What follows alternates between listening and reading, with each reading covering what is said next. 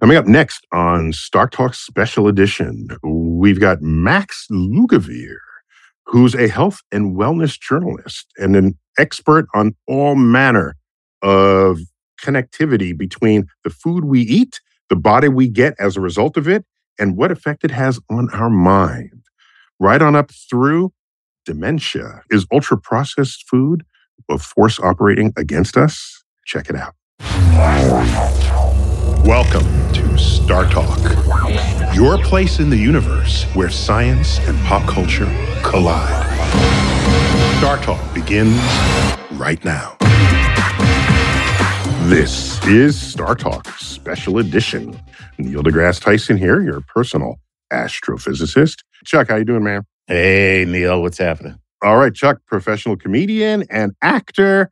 And, of course, Gary O'Reilly. Gary, former soccer pro. Hey. And always good to have you. So, what have you and your fellow producers cooked up for this episode? It all starts tragically, but not too tragically, I hope, but with a family illness. And our guests put their media life on hold and went in search of answers. So here we have curiosity. Years of investigative research led to the New York Times instant bestseller, Genius Foods. That was followed by Genius Life and third book, Genius Kitchen. Let's meet our guest, a podcaster, a filmmaker, author, and wellness journalist, plus a TEDx speaker. And probably in a minute, we'll find out much, much more. Neil, Max Lugavere. Max, welcome to StarTalk. Hi, Neil. Big fan. Thank you so much for having me. Good. So do I trust Gary's pronunciation of your last name? Yeah, he did a fantastic job, and that's how I've been hearing it. Actually, I was in London for a week, just up until 2 weeks ago, and it was really fun being there for the first time. And shockingly, I discovered, this is very new research, that Alzheimer's disease and dementia is now the UK's #1 cause of death. So I was there talking about the role of nutrition in brain health, and it was my first time getting to explore London. It was a blast. You have a good time? I did have a good time. As I mentioned first, it's a great city. Fantastic city, great food, which I wasn't quite expecting. Not known for that. Yeah, not known for that. It didn't used to be. There's no restaurants in town that say British cuisine. Those two words exactly. You never see together. Yeah, that means mashed potatoes, sausages, fish and chips, baked beans, and then you're done. You're kind of done there. So Max, this portfolio of expertise, did you come to it through your roots as a health journalist, a wellness journalist? Yeah, so I always like to be very clear up front. I'm not a medical doctor. I didn't go through the traditional academic channels. I started my career as a generalist journalist. I worked for Al Gore for 6 years for a TV network called Current TV. And then my mother got sick at a very young age, and I became obsessed with trying to understand everything I possibly could about the role of diet and lifestyle in brain health, as well as mental health. And I've published a lot of literature, as you have mentioned, 3 books on the topic, exploring the intersection between our diets and our lifestyles and disease outcomes, brain health, et cetera, but which obviously are geared towards lay audiences. But I've also had the privilege of getting to co-author academic work. So I got to co-author a chapter in a textbook geared to clinicians in a handbook on the neuropsychology of aging and dementia, on the clinical practice of dementia prevention. And then I also have gotten to work for Medscape, which is the largest publication reaching doctors all around the world. So yeah, medical health and science journalist is sort of my professional title, but I create content. I have a podcast. I go on television to lay audiences, and I'm largely an autodidact. But despite that, I've gotten to do really incredible stuff. I lecture around the world on this topic, and it's fun. But the reason why I got into it is because, again, at a young age, my mom got sick. And so that is my why. And she passed away 4 years ago, but trying to understand why she developed the rare form of dementia that she had has become really my life's purpose. Mm. And you like the word genius because it's in 3 of your books, Genius. And the podcast. And your podcast, A Genius Life. So no one doesn't want to be a genius. So this is quite the magnetic draw for potential audiences out there. So let's start out by asking, I guess you would say there's some foods that are good for the brain and some foods that are not. I'm going to take the very naive view. The foods I like from my brain are the ones that taste good. That's because then I'm happy, and my brain and my mind, if I'm happy, I'm happy, right? So I have French fries or kale. When I'm done eating the French fries, I am happier than when I eat the bowl of kale. So, but I'm betting that's not the kind of thing you're talking about. Yeah, well, first off, I do want to address the genius aspect of the titling nomenclature that I've used, and part of the reason why I chose that is not to say that I'm a genius and that I have some profound secret insights to offer. Although I do like to think that at times, it's really that I wanted to create the ultimate sort of nutritional care manual for the brain, the ultimate dementia prevention roadmap. But I realized that young people wouldn't be interested in such a topic. And one of the most startling insights that I discovered when I set foot on this journey was that dementia often begins in the brain decades before the first symptom, 30 to 40 years prior to the first symptom. So in my estimation, this is very much like a millennial topic that we needed to be talking about. And so I started looking at food. I've always been a big nutrition junkie. And so with regard to your dilemma, your French fry and kale dilemma, yeah, French fries are generally speaking, well, there's a continuum. Like food isn't necessarily food, right? Like fat isn't fat, protein isn't protein. And French fries can be made really healthily if you're using an air fryer or if you're using a type of fat that is chemically... Or if you're using spinach. Yeah. If you're using spinach to what? To fry or... To make your French fries. Yeah. There you go. No, I'm talking about authentic, original McDonald's lard-fried lard-fried French fries. Come on now. Yeah. I mean, unfortunately, McDonald's today, they're not frying their French fries in lard. I would be somewhat, I think, more amenable to French fries fried in lard because instead what they use are these ultra-processed, refined, bleached, and deodorized seed oils, which oftentimes are sitting in the fryers for days. Now, these oils, if quote-unquote fresh, they're never actually fresh because they're so highly refined and processed. But just for all intents and purposes, if they were, changing these fryers regularly, we'd have less of an issue. But unfortunately, when these oils are held at temperature, they generate really nasty compounds like certain aldehydes, which we know are potentially mutagenic, can damage the energy-producing mitochondria in our cells. And they create trans fats, which we know there's no safe level of trans fat consumption. Right. And so I think that's, combined with the fact that French fries tend to be hyperpalatable, they imbue this characteristic that food scientists refer to as hyperpalatability. They're almost impossible to moderate our consumption of those foods. I think that's really where the problem tends to lie. But you can make French fries at home using, tallow or, if you wanted lard. I mean, my personal favorite, and I think probably the healthiest choice would be an unsaturated fat like, avocado oil or extra virgin olive oil. Extra virgin French fries are amazing. Yeah. My 10-year-old makes them in the air frying toaster oven that we have. And by the way, the same way you can make the French fries, all you got to do is slice those same potatoes very thinly. And in the exact same way, you can make your own fresh potato chips, baby. I will never buy another bag of potato chips again. You're lying.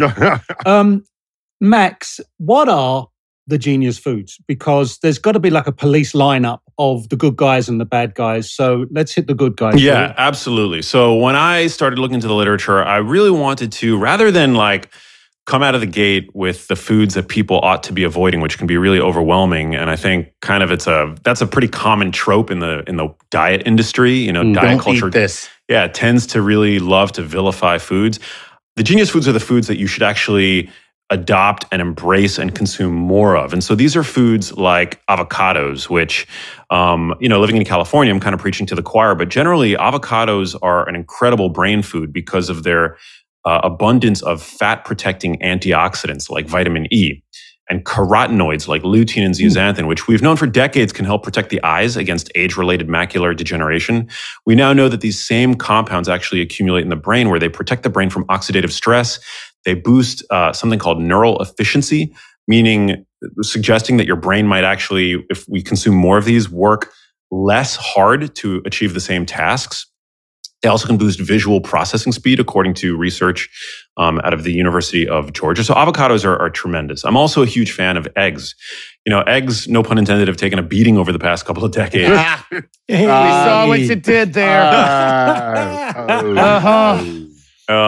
He's here all week. I'm here all week. Yeah, but the egg yolk is literally one of nature's multivitamins. It contains a little bit of everything required to grow and sustain a healthy brain. I mean, it's no wonder that egg yolks contain cholesterol, which has been the vilified nutrient in question for, since probably the 1970s.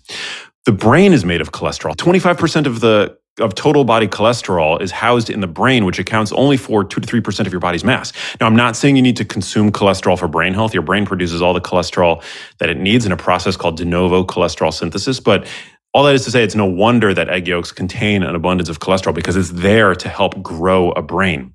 So eggs are amazing. They contain choline, which we see in older men. There was a study that found that even if you were genetically at risk for developing Alzheimer's disease, the highest level of choline intake was associated with a 30% risk reduction for the development of Alzheimer's disease. So eggs are tremendous. I'm also so if you're rich, will caviar work as a substitute for eggs? Ooh. Yeah. I like this. I actually like this question because caviar provides a form of docosahexaenoic acid, aka DHA fat, which is one of the most new word alert. Yeah, new word alert. There you go. That was learning how to pronounce that accurately. That took he was showing off there. He was showing off. Docosahexa what? Enoic acid. So enoic acid. Enoic, yeah. You know it. Yeah, that's it. So yeah, DHA fat, it's one of the most important structural building blocks of the brain. We typically don't consume enough of it in the context of the standard American diet.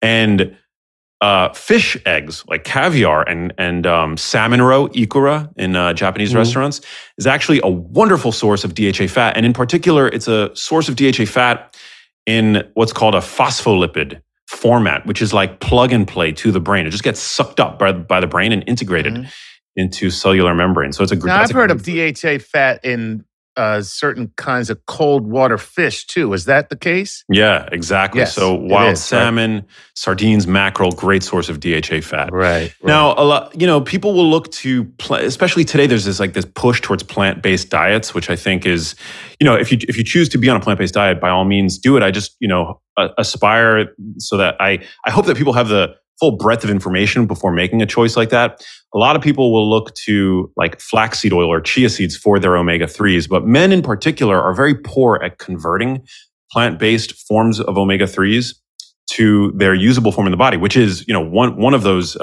important omega-3 fatty acids. It's DHA fat. So I prefer to get it from fish, Chuck. I don't blame you.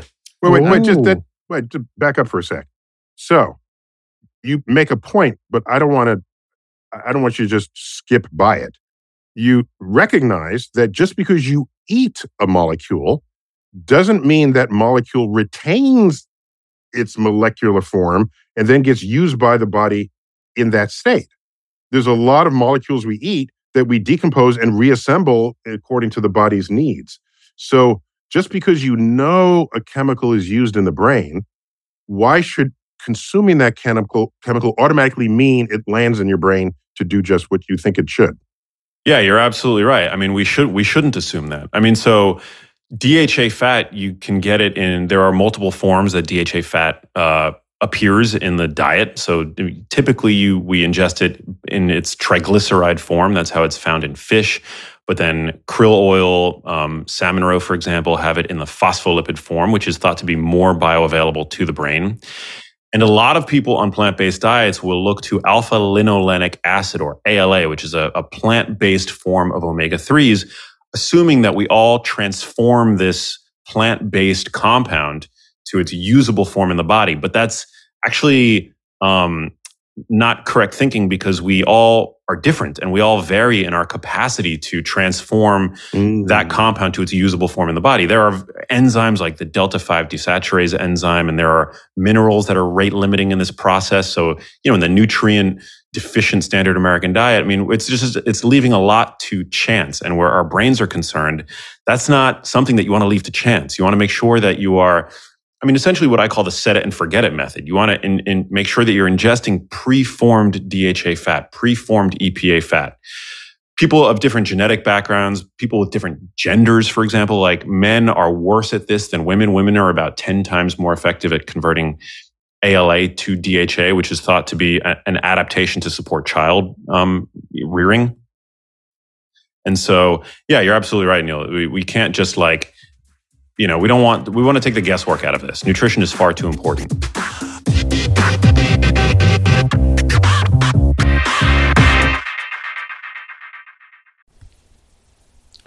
This podcast is supported by FedEx. Dear small and medium businesses, no one wants happy customers more than you do. So you need a business partner just like you, like FedEx, who understands your passion for serving your customers because they have the same commitment towards you. That's why FedEx offers you picture proof of delivery, packageless and paperless returns, as well as weekend home delivery to 98% of the US on Saturday and 50% on Sunday. See the FedEx service guide for delivery information. What's more, FedEx Ground is faster to more locations than UPS Ground. Trust FedEx for timely deliveries. See what FedEx can do for your business. Absolutely, positively FedEx. Whether you're a family vacation traveler, business tripper, or long weekend adventurer, Choice Hotels has a stay for any you. And that's good, because there are a lot of me's. Choice Hotels has over 7,400 locations and 22 brands, including Comfort Hotels, Radisson Hotels, and Cambria Hotels. Get the best value for your money when you book with Choice Hotels. Cambria Hotels feature locally inspired hotel bars with specialty cocktails and downtown locations in the center of it all. Hey, that's me. Radisson Hotels have flexible workspaces to get the most of your business travel and on-site restaurants. That's me too. And at Comfort Hotels, you'll enjoy free hot breakfast with fresh waffles, great pools for the entire family, and spacious rooms. Hey, that's me too. I guess I'm just going to have to stay at all of them. Choice Hotels has a stay for any you. Book direct at choicehotels.com, where travel comes true.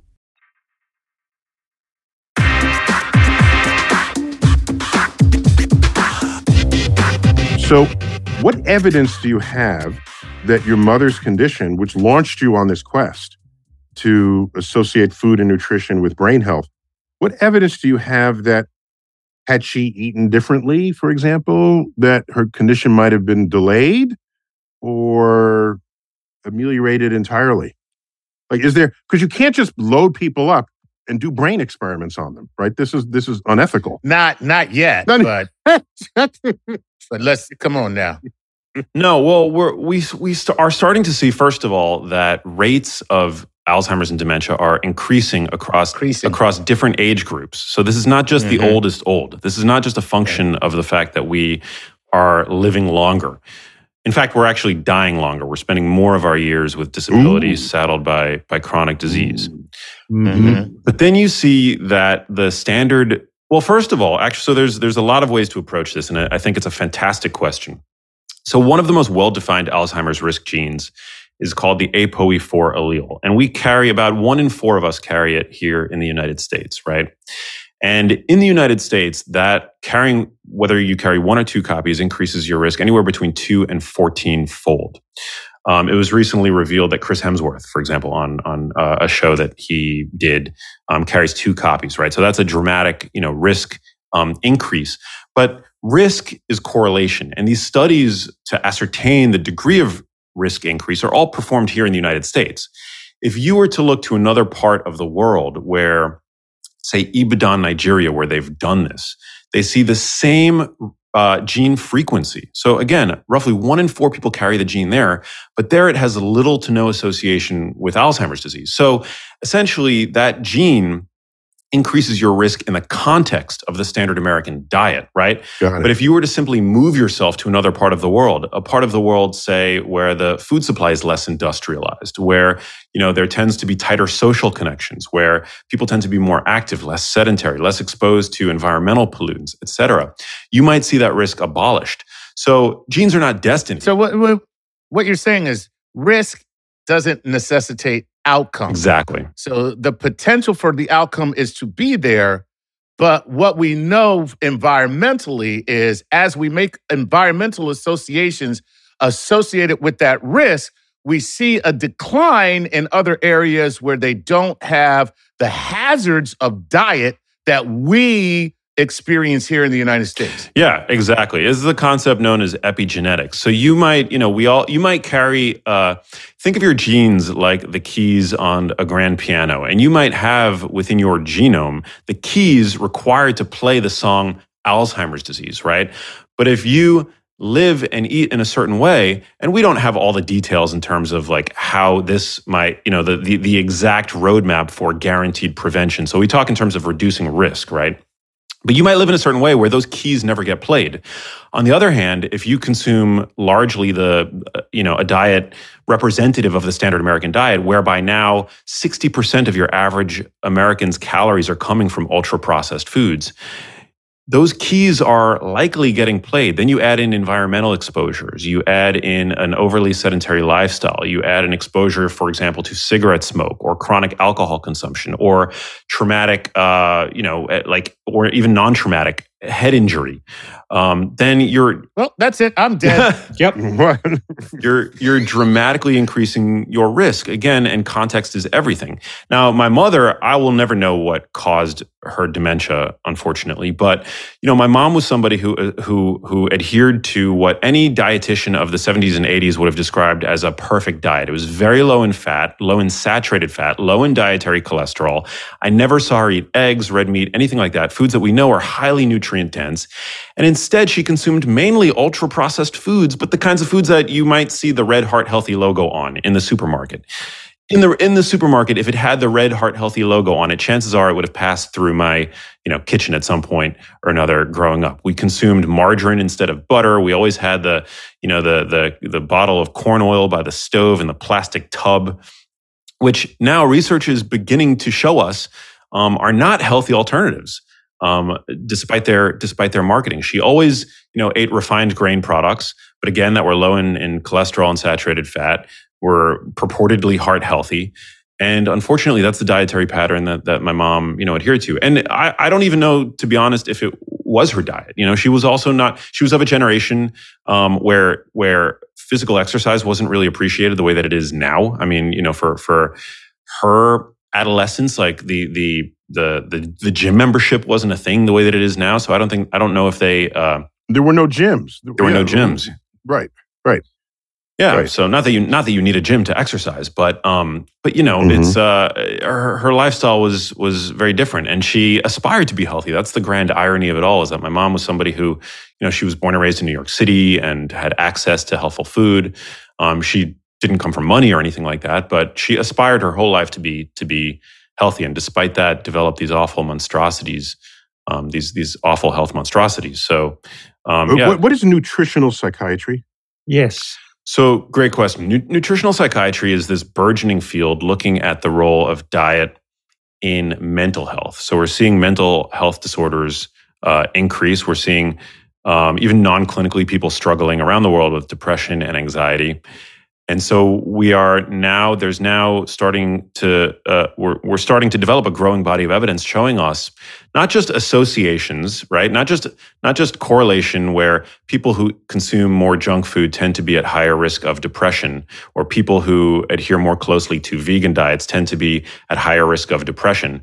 But we are now starting randomized control trials, the kinds of trials required to prove cause and effect, are starting to show us that food is medicine with regard to mental health. So one of the seminal studies came out of the Deakin University's Food and Mood Center in Australia, called the SMILES trial, where they took people food and mood. The food and mood, yeah, clever. All right, right. I love this. The SMILES trial. That's where they give you Neil's French fries. Exactly. Yeah, those patients were eating lots of French fries, and and they had clinical depression. And after cleaning up their diets and giving them, a dietary pattern similar to the one that I recommend, a Mediterranean whole foods dietary pattern inclusive of animal products, and with a reduced focus on ultra processed, what I call vending machine foods, They saw that 3 times compared to standard of patients on the standard of care intervention, there was a dramatic rate of remission and just symptom improvement across the board. So we can actually use food as medicine now with regard to mental health, which is amazing. And that. So now with that, Max, let me interrupt you because right now, I'm sure there are some people who are getting the impression, not that you're giving it, that perhaps what you're saying is that this is the preferred method of treatment as opposed to the standard of care that is now given to those who suffer these maladies. Is that indeed what you were saying? Or are you just saying this is the best means of preventing ever getting to that place in the first place? Yeah, it's both. And to be clear, I'm not, my intent is not to place stigma on pharmaceutical intervention. The drugs do work for a subset of depressed patients, but, they tend to be more effective the more severe the depression. But my argument, and I think the growing argument now, is that food and lifestyle should be a frontline defense. And if that doesn't work for you, then by all means see a psychiatrist and have them work out something that's effective for you. Did you hear about the doctor who prescribed because people were living in a food desert and he was seeing all of these illnesses that he basically was just like, these are lifestyle illnesses, and he started prescribing like vegetables and things like that. He was basically saying exactly what you're saying. He was a medical doctor. And that's not to say that all depressed people, that the etiology of their depression is rooted in their choices. That's not what I'm saying. But for certainly a subset of patients with depression, there is a role for diet and lifestyle, and it could potentially be driven by poor food choices, because there's what's called the inflammatory cytokine model of depression. Now this doesn't apply to all depressed patients, but for some, inflammation in the body can drive symptoms of depression. A sick animal, for example, an animal under inflammatory assault with an infection, for example, they display what are known as sickness behaviors. You ask any zookeeper, right? Like how their animals behave when they're sick. They retract from the herd. They display symptoms that in a human look a lot like depression. So today, unfortunately, a lot of people are exposed to inflammatory environmental pollutants. They eat diets that contribute to inflammation, ultra-processed, highly refined diets. They experience, they have perhaps energy toxicity because they're just eating too much in general. And so that can create inflammation in the body. And the brain sits directly downwind of that inflammatory smoke, if you will. And so for those patients, it doesn't take a stretch of the imagination to hypothesize that maybe cleaning up their diets and getting to a state of nutrient repletion and exercising a little bit more, which we know has an anti-inflammatory effect, can help. And so, why not try that first before, getting onto one of these drugs, which have side effects and are very difficult to come off of, right? I think you owe it to yourself. And again, Max, so I'm a physics reductionist, right? So you could chew on the bark of this magic tree, or you can isolate what is the pain reliever in it, and you get aspirin. So you just take a pill rather than bow to a tree and chew on its bark. So if everything you mentioned that is good for the brain, and you're citing a food in which it's found, why not just put it in a pill, and then everybody takes the pill, and then we can eat what the hell we want, or avoid the things that are bad, but we don't always have to chase the things that have been declared good if you can reduce it to something that would fit in a pill. What's wrong with that? Yeah, that's a great question. And in the field of nutrition, that's referred to as nutritionism. This idea that, humans that we, with our, especially in the field of nutrition, meager tools, just distill a food down to its constituent nutrients. Like we look at an orange and we think vitamin C, right? But an orange is composed of hundreds, if not thousands of chemicals, right? And food has what's called an entourage effect. And when we take these isolated nutrients and we give them as supplement form in clinical trials, they don't always have the expected effect. Food, we've co-evolved with food, not these nutrients in isolation. That makes sense. It's like what you're saying is that when you eat an orange, you are getting vitamin C, ascorbic acid, which you can find in the pill. But you're also getting collagen. You're also getting every other thing that an orange does for you, and you can't get that in the pill. So maybe the pill is good to undergird a certain part of your nutritional health, but if you make that the essential focus, you mean to supplement? Yeah, okay. Yes, but to make that the focus probably won't work. Yeah, and that's one of the biggest arguments that I have to make against veganism. Again, I'm not against somebody. Wait a minute, I gotta go. I gotta go to the bathroom, guys. I gotta go to the bathroom. He's talking about vegans. We're about to be under attack. Oh, no. Watch out. Everybody duck. Duck. Okay. Everybody duck. Watch out. Yeah. So I don't, people can, I don't care what people eat. I think that they should adopt whatever diet they want with full informed consent and the full breadth of information before they make those choices. But, they've distilled an entire massive category of foods, animal source products, right, that we've co-evolved with. There's no single vegan hunter-gatherer tribe on the planet, and meat played, the best scientists that I know believe that meat played an integral role in the evolution of the human brain.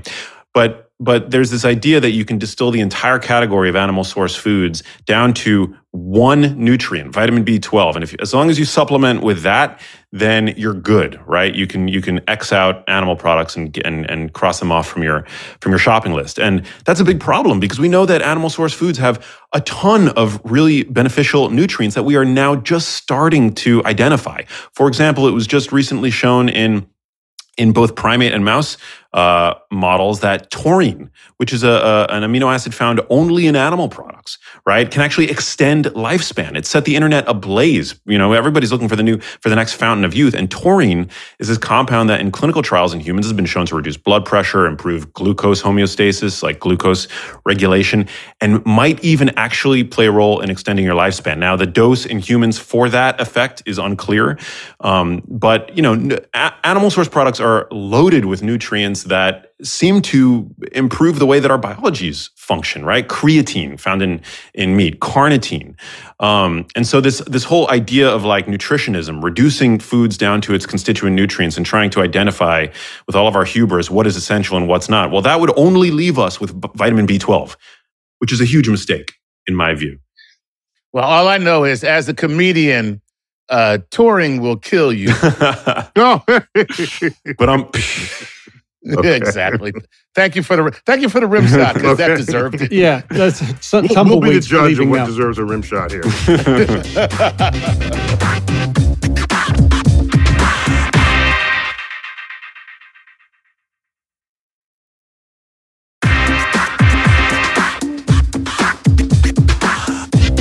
Max, are you saying the human body is predisposed to need certain animal products, be it egg, be it dairy, be it meat, fish, protein in a certain format rather than?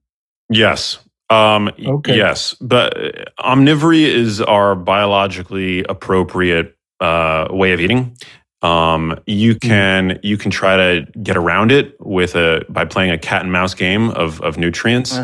But pretty much your teeth make that point for you, Max. Let's be honest. There's a reason why we have canines. Okay. Interesting point. Right. And it ain't to eat apples. Yeah. Exactly. So yeah, I'm a huge proponent of omnivory. I think it's like, and it's a very balanced approach, I think. But today, nothing is balanced. Everything has become polarized, and so there's the vegan diet tribe, and there's now the growing carnivore diet tribe. And by sitting in the middle, you get haters on both sides, which can be frustrating at times. But yeah, I'm unapologetic in my stance. We know what to eat. We know how it works. Is it now about food strategy for how we eat? Do we binge? Do we graze? Do we fast? Do we just get a jab of Ozempic? What are we doing? How are we going about this? Yeah. That's a great question. I think it's what you eat is still more important than how you eat, when you eat. But these are all variables that are starting to be looked at. Sachin Panda, for example, at the Salk Institute is a circadian biologist who's done a lot of great work showing us how early time restricted eating, meaning curtailing your food consumption to about 3 to 4 hours before you go to sleep actually can lead to improvements in certain markers of cardiometabolic health, such as blood pressure and blood sugar. We also... we should unpack that for a second, because you said a lot there, Max. And basically, you're saying that basically everybody has a 24-hour rhythm to their body and their metabolism. Mm-hmm. And so that if you restrict your intake to a few hours or cut it off a few hours before you go to bed, you can see metabolic benefits to doing so in terms of like your heart and so forth. Is that right? Yeah, without even changing what it is that you're eating, which I think is really empowering for people in food deserts, people who can't easily change what it is that they're eating, And so, so what the research is showing is that, first of all, your average American is digesting and metabolizing calories from the moment they wake up until the moment just before they go to sleep, right? And that seems to be out of sync with our natural circadian yearnings to, for one, be diurnal creatures, which we are. So we're meant to eat primarily during the day and not too close to bedtime. And studies show, for example, that eating late at night actually affects your next day hunger rhythms. So for anybody trying to lose a little bit of weight, eating late at night might be, in a way, causing your efforts to backfire. They've shown that this negatively affects next day energy metabolism. It increases hunger and decreases your metabolic rate, not by huge margins, but by margins that, if regularly occurring and sustained, might presumably lead to weight gain. Blood pressure hypertension is a major problem. About 50%, so 1 in 2 people listening to this have hypertension, which literally... I'm the one. You're the 1 in 2 people. There's 4 of us. I'm the 1 in 2. Okay. There's 4 of us. Yeah, this is a big problem. I mean, it's not just the silent killer, but chronically sustained hypertension literally destroys your brain. I mean, this was shown in a seminal dementia prevention trial that I often reference, the Sprint Mind trial, where they showed that people who were aggressively treated for their hypertension saw a significant risk reduction for the development of mild cognitive impairment, which is considered pre-dementia. So we know that your brain is fed blood and nutrients and antioxidants, oxygen, glucose by a network of microvessels.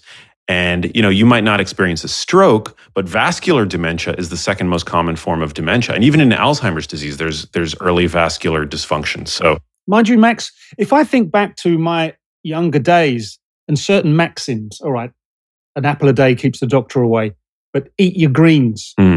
Don't go to bed on a full stomach. We've kind of known these things, and had them absorbed, whether we paid attention to them or not. Good point. Yeah, but unfortunately today there's massive pressure from whether it is the pharmaceutical industry, as you mentioned, Ozempic. There's somebody who recently on 60 Minutes claimed, a highly credentialed physician who claimed that the primary cause of obesity is genetic, which I think is hugely deflating for anybody on a weight loss journey, right? It foments the victim mindset that, I guess I'm overweight or obese now, like 1 in 2 people are because of my genes, right? But there are some people, and I am not disputing what you just said by any stretch of the imagination. There are some people who are genetically big people. I spent a little time in Hawaii, and I met some people that were just big people. Big and burly, and everybody was big. And they look Samoan, at me like Samoan big people. Yes, and they are Samoan. Yeah. But they look at me like, I would love to pick you up and carry you around like a little baby because they're big people. Yeah, I mean, there are genetic contributions, certainly, but by and large, whether or not somebody is obese, I mean, this is something that is largely environmental. I mean, this is an environmental problem. So you take Samoans in Hawaii, you expose them to the standard American food diet. And by the way, people do genetically differ in not just where they carry their fat, but their personal fat thresholds, like how fat they can get. And so some people are able to get a lot fatter than other people, right? But whether or not you're fat or lean, you still might be exposing yourself to metabolic dysfunction, right? Which in certain people will happen at a far lower BMI.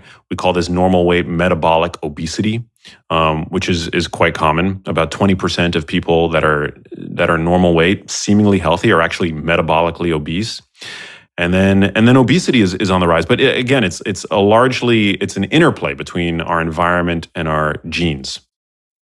The one thing we haven't done is talk about where do you start. I mean, this is a lot of information about what we're doing to ourselves and our diets and, highly processed foods and all that. But I got to be honest, right now I'm kind of thinking, all right, what do I do? Yeah. All right, well, this Max, this must be now the next step in the strategy. So if the enemy inside, I'll call it that, is the ultra-processed foods that are so abundant in supermarkets. Except Max, have you explicitly said why ultra-processed foods are bad for you? Yeah, I can totally go into that. I mean, I don't think we've heard that yet. Yeah, exactly. Yeah, so ultra-processed foods are foods that you couldn't conceivably make in your own kitchen.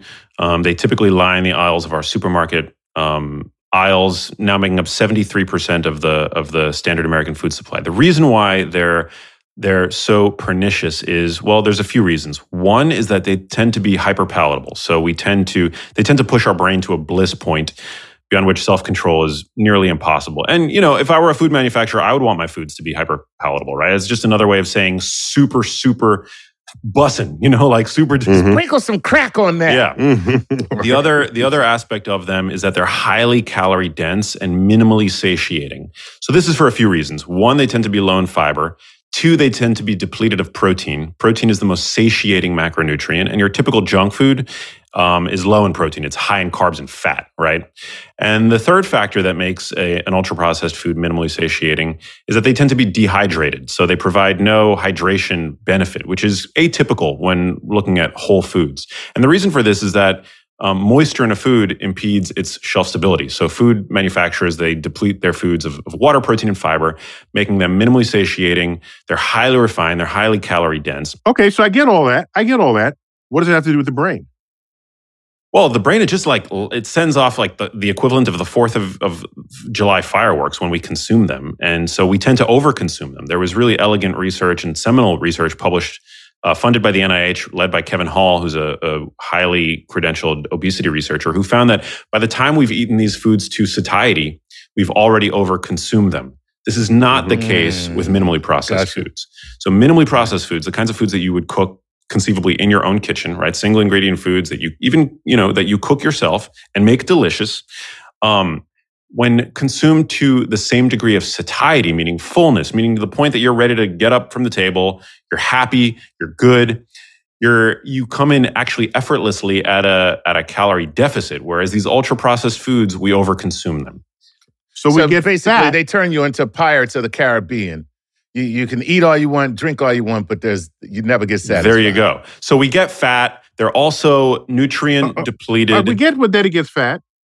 What does it have to do with my brain health? So, well, I mean, they're smart fat people. Yeah. So being overweight and obese drives inflammation. As I mentioned, inflammation, the brain sits directly downwind of that fire, which is essentially like a forest fire in the body. So that damages the brain.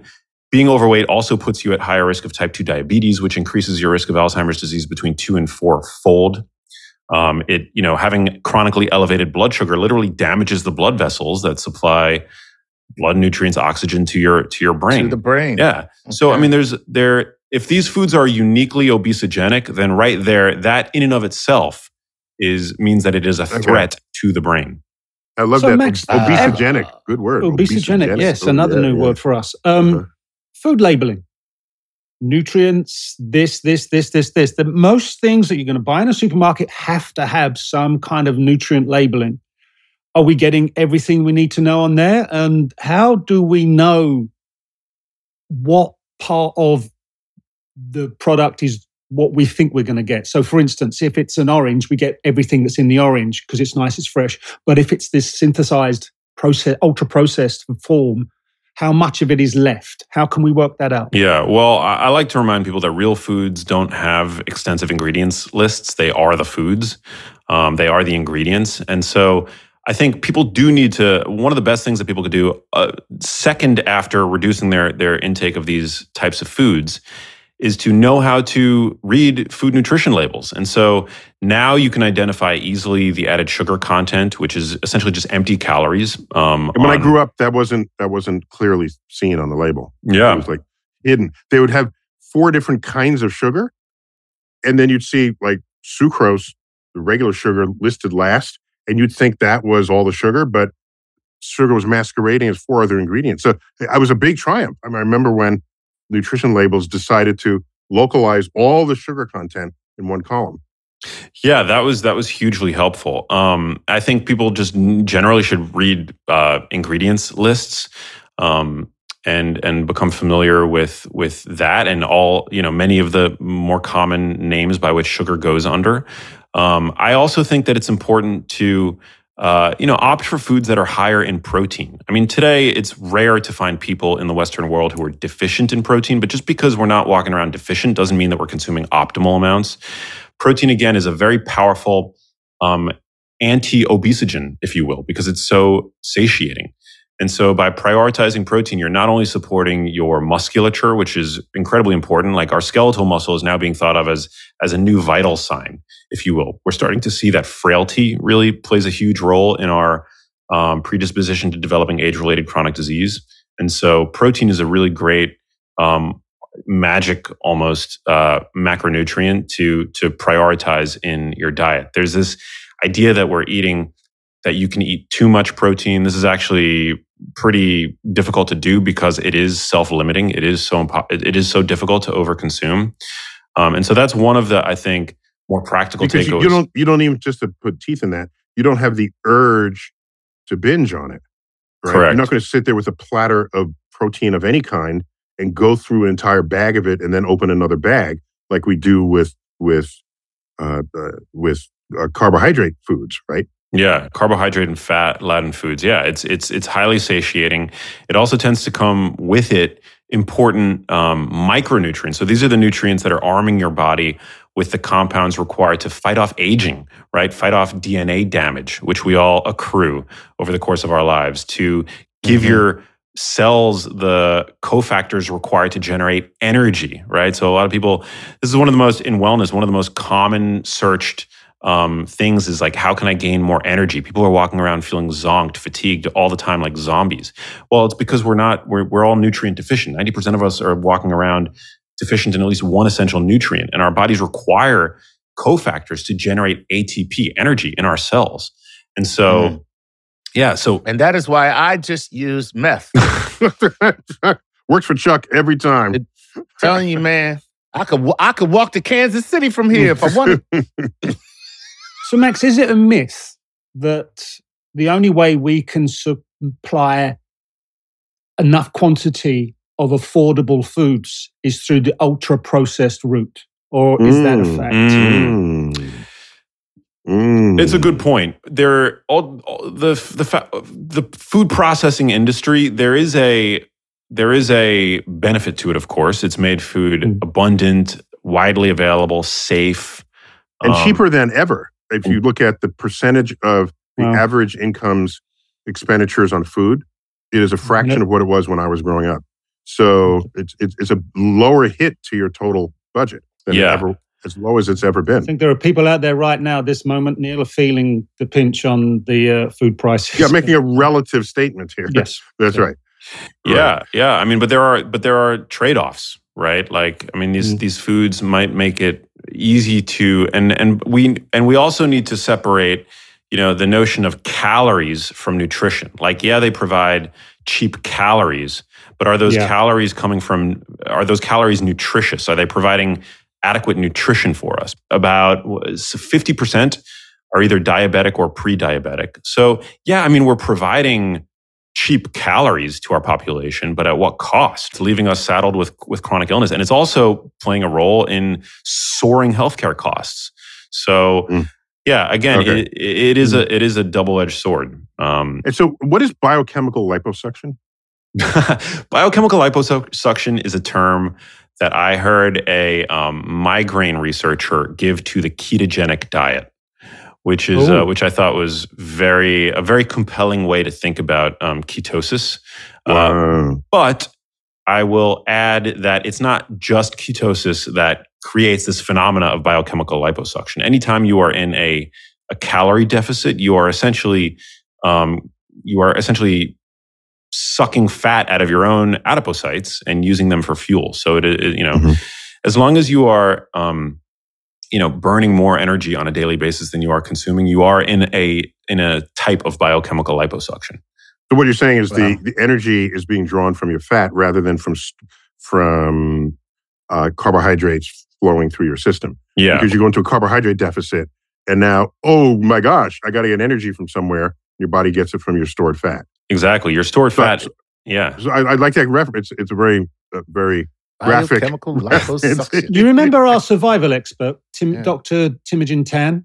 Yes. They dropped him in the middle of a Labrador and said, fend for yourself. And his ketosis state.